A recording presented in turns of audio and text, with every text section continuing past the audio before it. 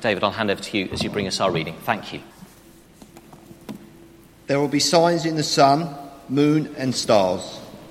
On the earth, nations will be in anguish and perplexity at the roaring and tossing of the sea. Men will faint from terror, apprehensive of what is coming on the world, for the heavenly bodies will be shaken. At that time, they will see the Son of Man coming in a cloud with power and great glory. When these things begin to take place, stand up and lift up your heads, because your redemption is drawing near.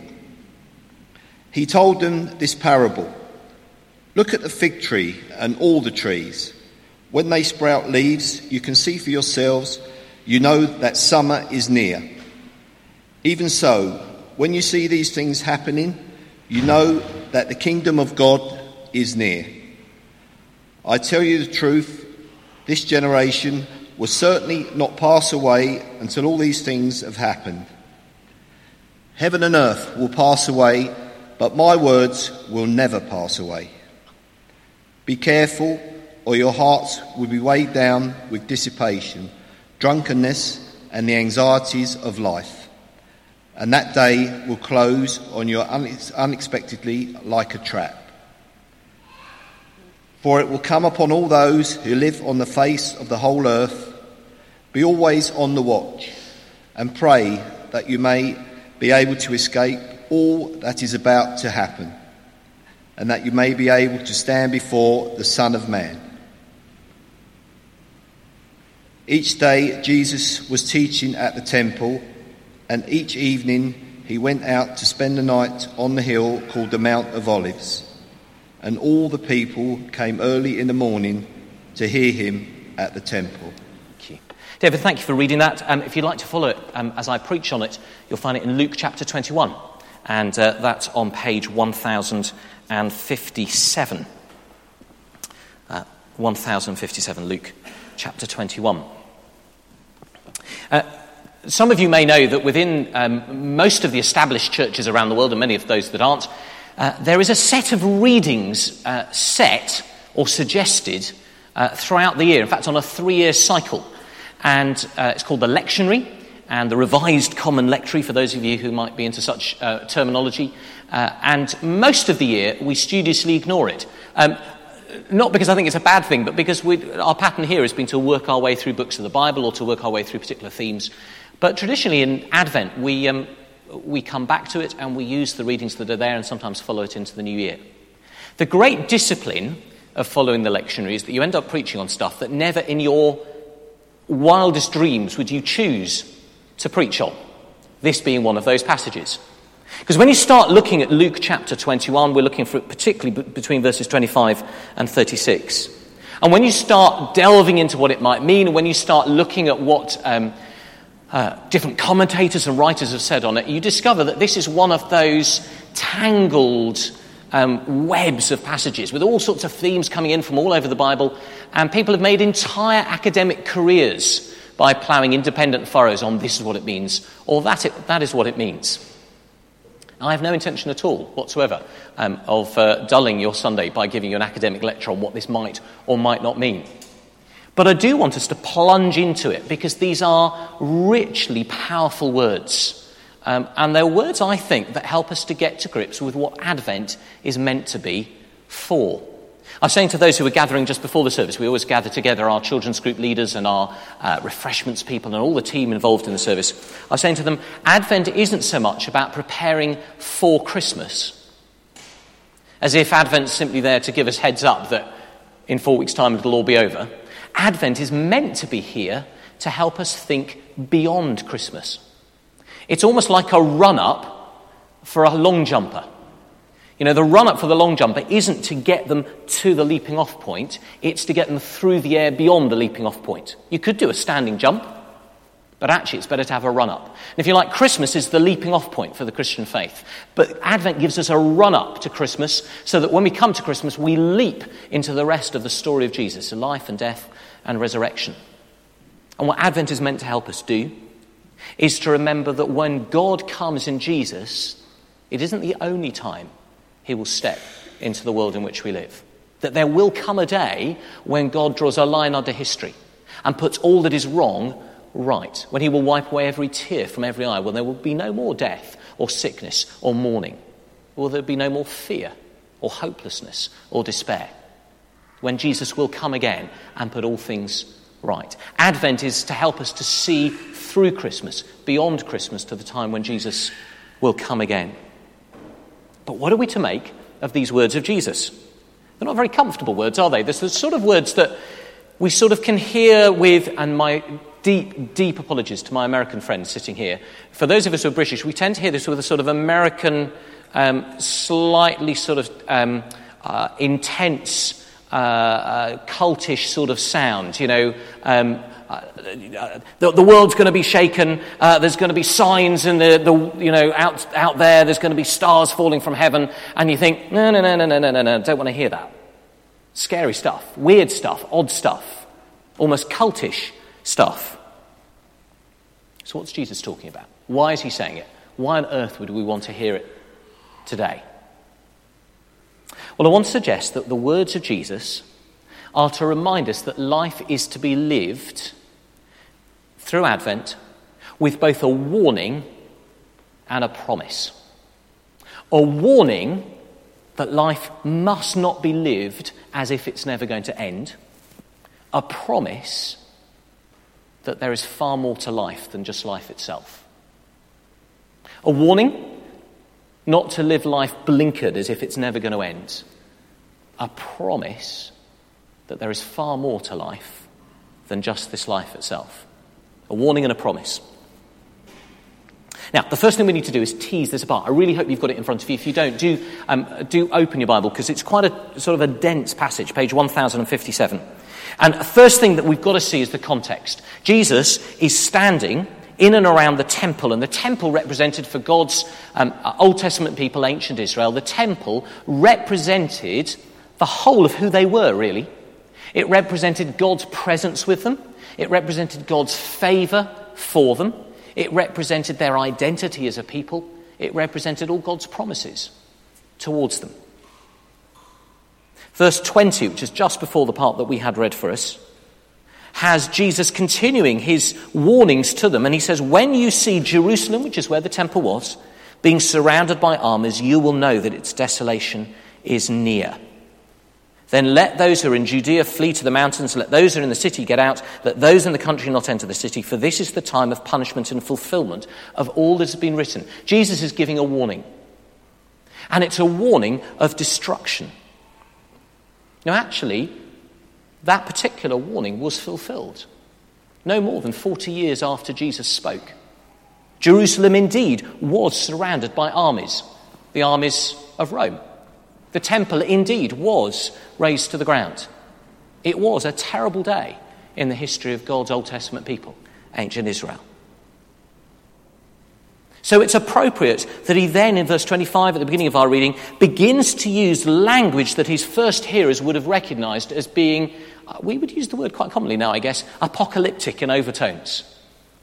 There will be signs in the sun, moons and stars. On the earth, nations will be in anguish and perplexity at the roaring and tossing of the sea. They were very familiar with that language. It was used quite commonly in Greek writers, in Roman writers, but especially in the Hebrew scriptures. And it was the picture language for, watch out, things are not as certain as you think. The world is not as firmly fixed as you might imagine.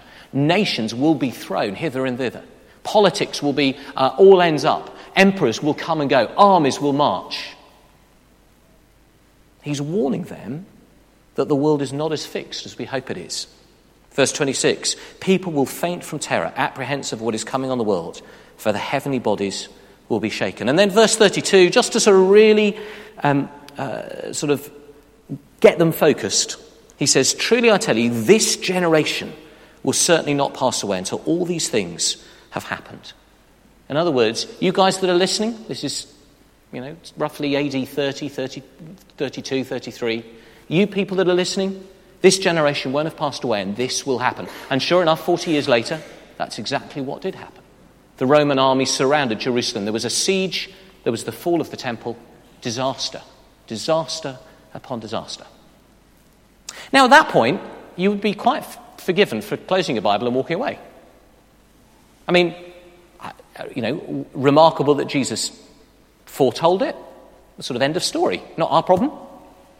A terrible thing to happen to them. That was nearly 2,000 years ago. Why on earth would we read this and think it was appropriate to Advent? Why on earth would it be something significant for our ears to hear?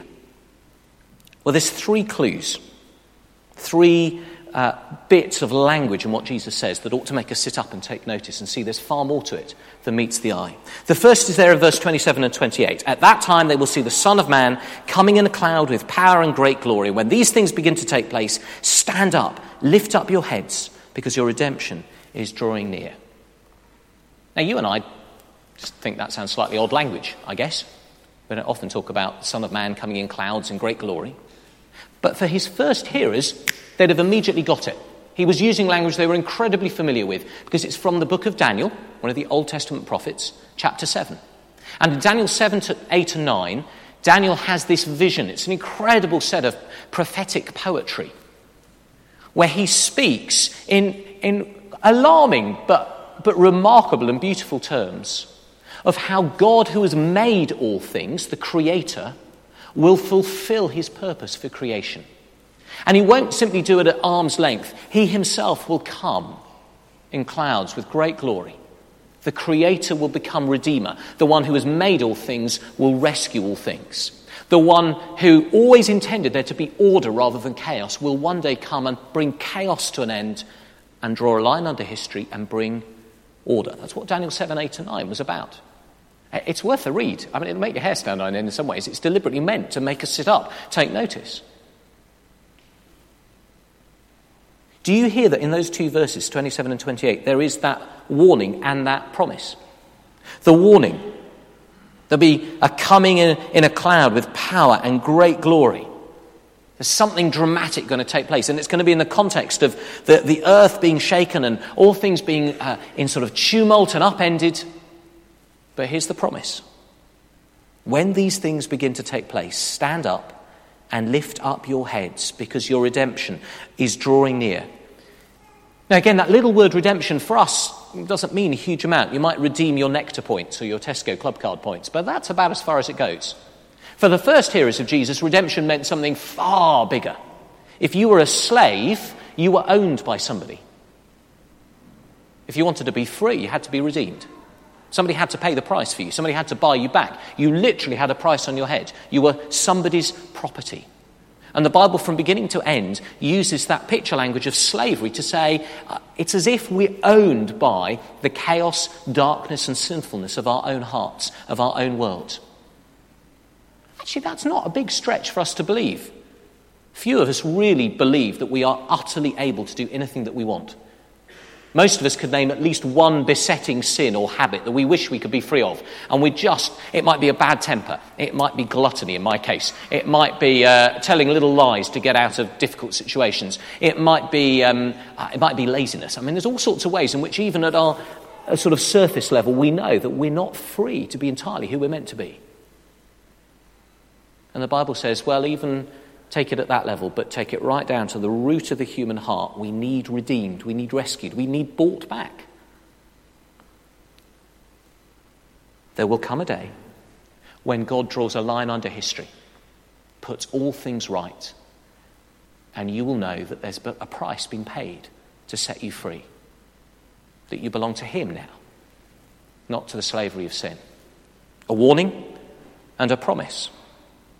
What about the fig tree? Verse 29, 30, 31.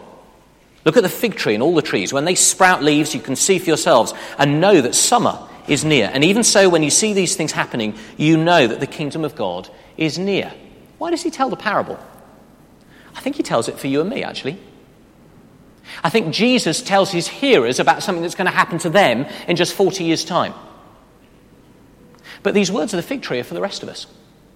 Because what we're to see in the way that history unfolds, that every single generation that has ever lived on this planet sees things happen in their lifetime that make their hearts break, that make their legs turn to jelly, that make their minds confused. We've all lived through stuff over the last few weeks that made us feel exactly that.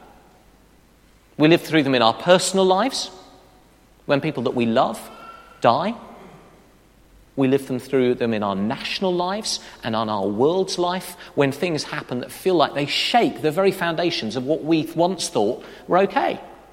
Each generation has their own. I remember as a teenager growing up, I can still feel it, that sense of dread about nuclear war. As a young teen, when in the midst of the Cold War, you can tell how old I am, that sense of fear and that overriding sense of maybe the world isn't as certain as I thought it was. Maybe today the threat is of terrorism on our streets. Every generation has the fig tree. Every generation has that set of signs that says the world is not as it's meant to be. The world is not nearly as well grounded and founded as we think it is. Life cannot be lived as if it has no end. Life has a full stop. And we don't even know when that full stop will come. But, says Jesus, if you watch the fig tree, if you actually take notice of it, rather than living life in blinkers, if you look, you'll see that summer is coming. Isn't that a wonderful little thing, just to drop into a very dark moment? You'll see that summer is coming. With a fig tree, you know what the seasons are. He says, you'll know. Summer is coming. In the midst of all this disaster, in the midst of all that might make us tremble, we're meant to see that actually life will not always be like this. We're meant to recognise in the longing of our hearts for the world to be different, to be better, that God will make all things right. And what's the third clue? That this has as much to do with us as it did to those people he was first speaking to? Well, the most obvious place is verse 35. Well, let's read 34 and 35. Be careful, or your hearts will be weighed down with carousing, drunkenness, and the anxieties of life. And that day will close on you suddenly like a trap, for it will come on all those who live on the face of the whole earth. It's good teaching, isn't it? Any of you are teachers, all of us have been in a classroom. The great teachers are ones who are able to get you really interested in something like this and then go, you see that? That shows us something about that. So we're doing this little experiment. You're fascinated in it. It's great switching on the Bunsen burner and seeing the test tube. Well, you see that? It's to do with this. Or you see this particular little moment in history, this little individual. Well, that shows us something about this. So here's Jesus, focusing on something that would happen within the lifetime of many of those who are going to hear him. A disaster upon disaster on the place that they thought of all things else in life. Everything else may change, but the temple will stand forever, they thought. So there's plenty of other places in the Gospels where Jesus has exactly that conversation with them. But Jesus says you have to look at this thing that's going to happen, this terrible event, and it's meant to make you go, oh. On the one hand, this warning. Life is not as stable as we think it is. Life is not as sure and certain. Life has a full stop, and we never know when the full stop is going to come. But this promise of hope. This promise of hope. Don't be weighed down, he says, by the stuff that blinkers you to the reality of life. Instead, lift up your heads and see for real that there will one day come one like a son of man riding on clouds. Great picture language of power and glory and a sort of overarching, that's it. This is the end. The one to whom you can lift your heads as you stand up. The one who will bring summer to a world of winter. The one who will bring the kingdom of God near. For some of us, that will happen in our lifetime. Maybe. I don't know. Maybe for all of us it will happen after our lifetime. There will become our full stop in our lives first. But then there will be a new life that we're given. Something beyond. A life beyond life. Because there is more to life than just this life. There is more to this world than the world as we know it today. There is more to history than simply having to whistle in the dark, keep our fingers in our ears and our eyes firmly shut, and hoping that it will all go away. Do you know, this connects with virtually everything we've thought about today. It connects into the work of Viva. Because what Viva do is not pretend that the world is a perfect place and let's all just get on with our lives and hope we don't have to worry about it. Viva steps with its partners around the world into the darkness of the lives that children around the world have to live. And it says, we're going to bring you a taste of what's to come, a taste of hope, a taste of new life, a taste of God's love. Not as a whistling in the dark, but as a promise of what's to come. It connects in with the climate change march today.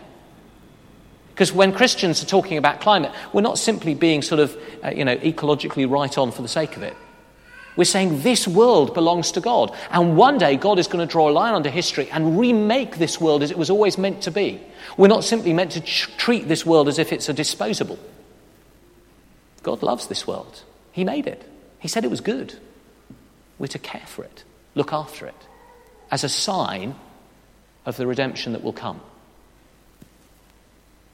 As we think of someone we miss from our own congregation, as each of us carries in our own hearts people that we miss today and every day, as many of us carry in our own bodies that sense of bodies that aren't what they're meant to be, and lives that are hard work, and darkness that sometimes sits very heavily on our shoulders, Advent says to us, being a Christian, being a follower of Jesus, isn't about whistling in the dark. It's not about pretending everything's all right when it's not. It's not about having to put on a brave face and be smiley when we don't feel it. The Christian faith, the following of Jesus, is about declaring there are days when we're in anguish and perplexity, when the life feels like the roaring and tossing of a sea. There are days when our legs go weak and wobbly because the world is a scary place.